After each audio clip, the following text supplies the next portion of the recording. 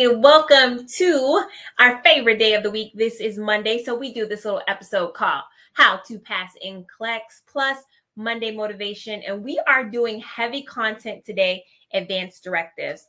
My name is Regina Callion, and I am happy to be your NCLEX instructor here at remarnurse.com.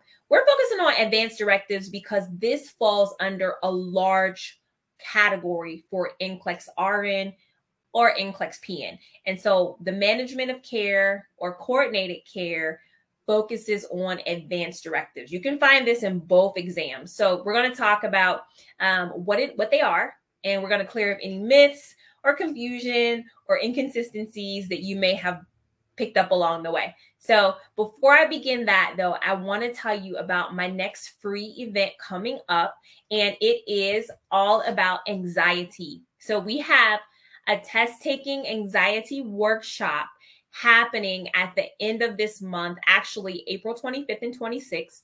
So I'm asking you to sign up for that today. And you can sign up by going to my website, remarnurse.com/anxiety. And this will be very important for you to sign up for it so that you can get the workbook and also get the schedule and all of the exams and homework. Test-taking anxiety is something that affects a lot of nursing students. So you will be empowered to get past this if you suffer from one of the two major forms of test-taking anxiety. So show up for the workshop so you can find out what they are.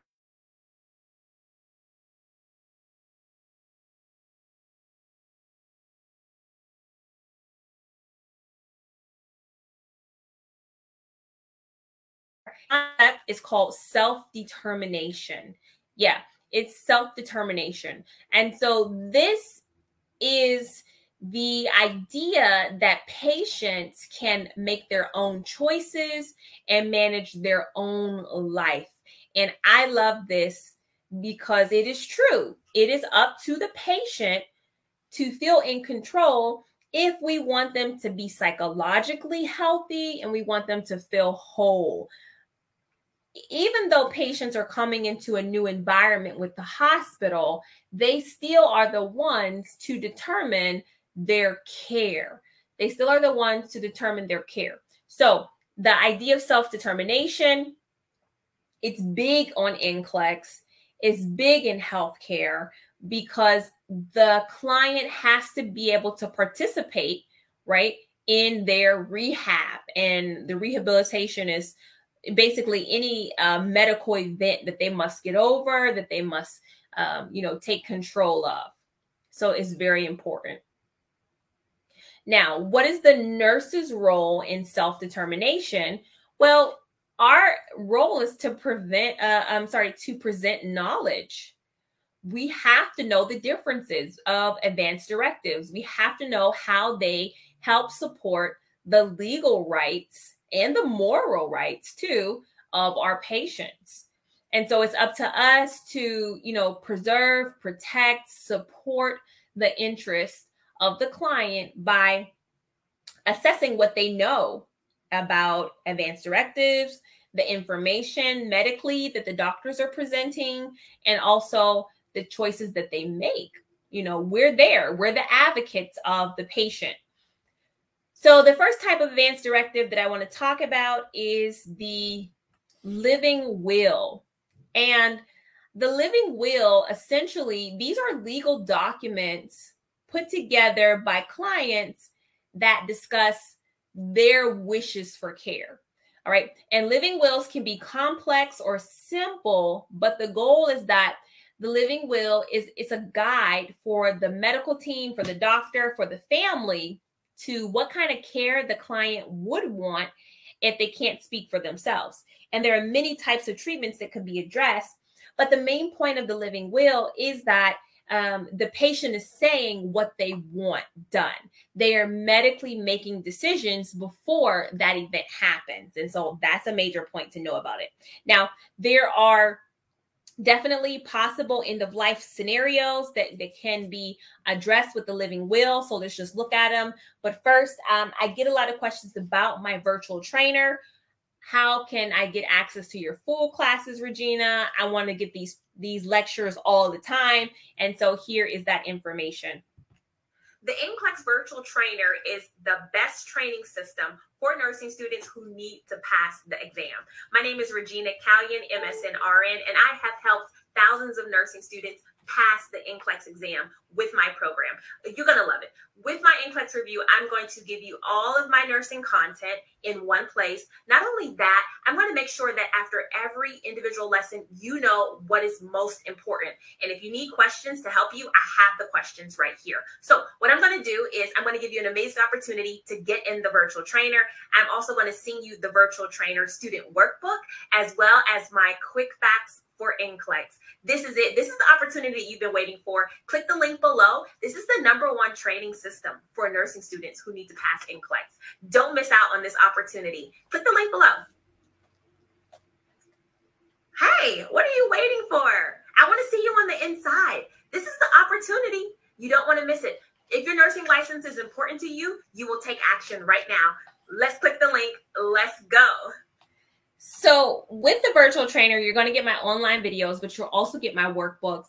And I just looked at my PN review. And so the advanced directive notes that you will be able to add on to for today that go in the book, they're on page 151. So page 151, this is what the blank book looks like. And this is what you'll be filling in with the videos inside of the program. So definitely, if you are looking for a straight to the point NCLEX review course, the virtual trainer is that course, and you can check it out at remarnurse.com, remarnurse.com.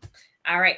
Now, if we are talking about, we talked about the living will, and we talked about some of the treatments that the living will would be able to address. Here is one of them. This is the first one that we will be discussing, and it is CPR. And cardiopulmonary resuscitation, it restarts the heart when it has stopped beating. And so you as the patient, not as the nurse, but the patient would determine whether or not they want to be resuscitated by CPR or a device such as a defibrillator that would stimulate a shock to the heart. Okay. Also, mechanical ventilation. The patient has to know that, this is going to take over your breathing if you're unable to breathe on your own. So not only do you have to know how long you would want to be on a ventilator, but, if you want to do it at all, So CPR, mechanical ventilation, tube feeding is another life-sustaining treatment. It's going to elong the life. So a patient would have to determine if they want this implemented in their living will, and also for how long it would be utilized to sustain the life. I love this one. This is dialysis. Many people don't recognize dialysis to be a life-sustaining treatment, but it definitely is. So in the medical living will, the patient would determine if they want dialysis and how long they would like it. This can be a tricky one. Antibiotics and antiviral medications also are considered life-sustaining treatments. And so at the end of a life, if a patient is sick, then it would have to be considered, do you want to treat any kind of infections that you have aggressively with an antiviral or an antibiotic that may cause, very extreme side effects? Or do you want to let the infection run their course? Yes, all have to be considered. And then also organ donation as well. So if a patient wants their organs to be removed for donation, then they would be kept on a life-sustaining treatment temporarily just until those organs are removed. And then those treatments would also be removed for the client. Donating your body for scientific study is also something that the medical living will would address, and it should be specified. So the patient would contact the local medical school, university, or donation program for information on how to do that for the planned donation for research. A do not resuscitate order can be part of a living will or any advance directive at all. So you should be familiar with the letters D and R, because a DNR means that you will not be resuscitated if your heart stops, and then you would transition. You would die after that if you are not resuscitated.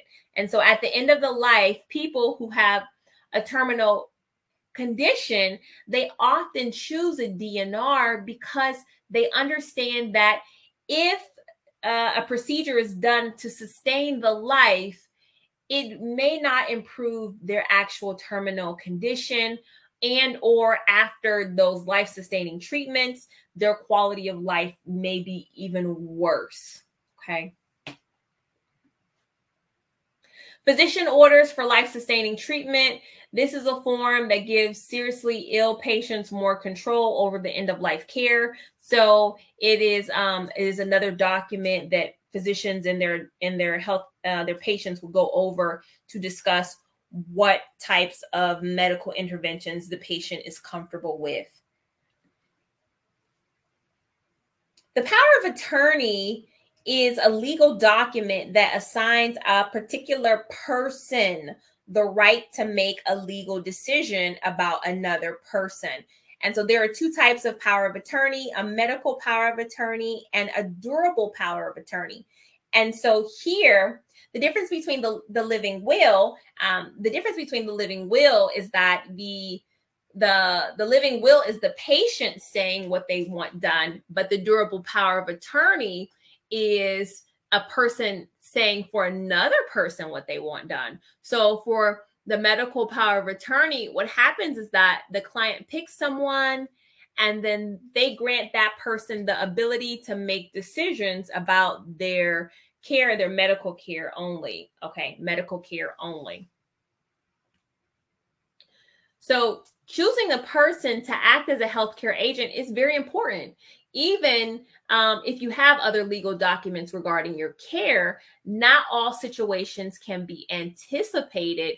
And some situations will require, somebody to make judgment about, your likely wishes. So if it's not outlined as a dialysis or organ donation and it's something else, maybe chemotherapy, I don't know. But that person that you choose should know how you would feel about a lot of things. Okay.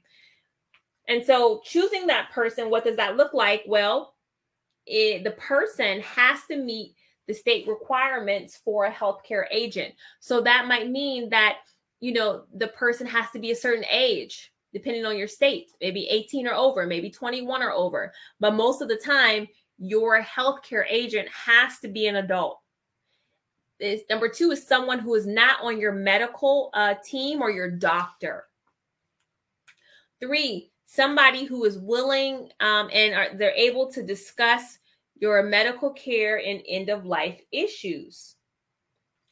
4, someone who can be trusted to make decisions that adhere to your wishes and values.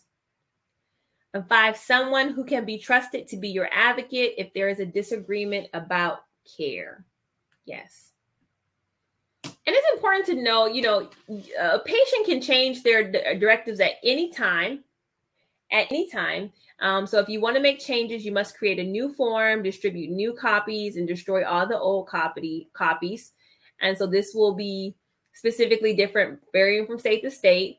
You should also discuss changes with the doctor so that they can make sure that the new advance directive is in place. And new advance directives, they must be added to the medical charts in the hospital and also the nursing home. Yeah.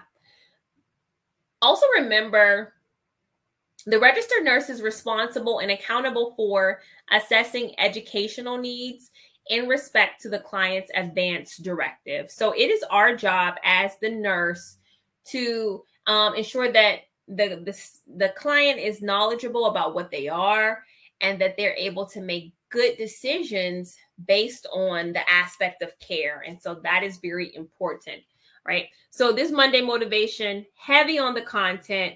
as well. If you want another NCLEX book or resource that is heavy on content, you got to try out my quick facts for NCLEX. A ton of content. You can find it on eBay, Amazon, or remarnurse.com.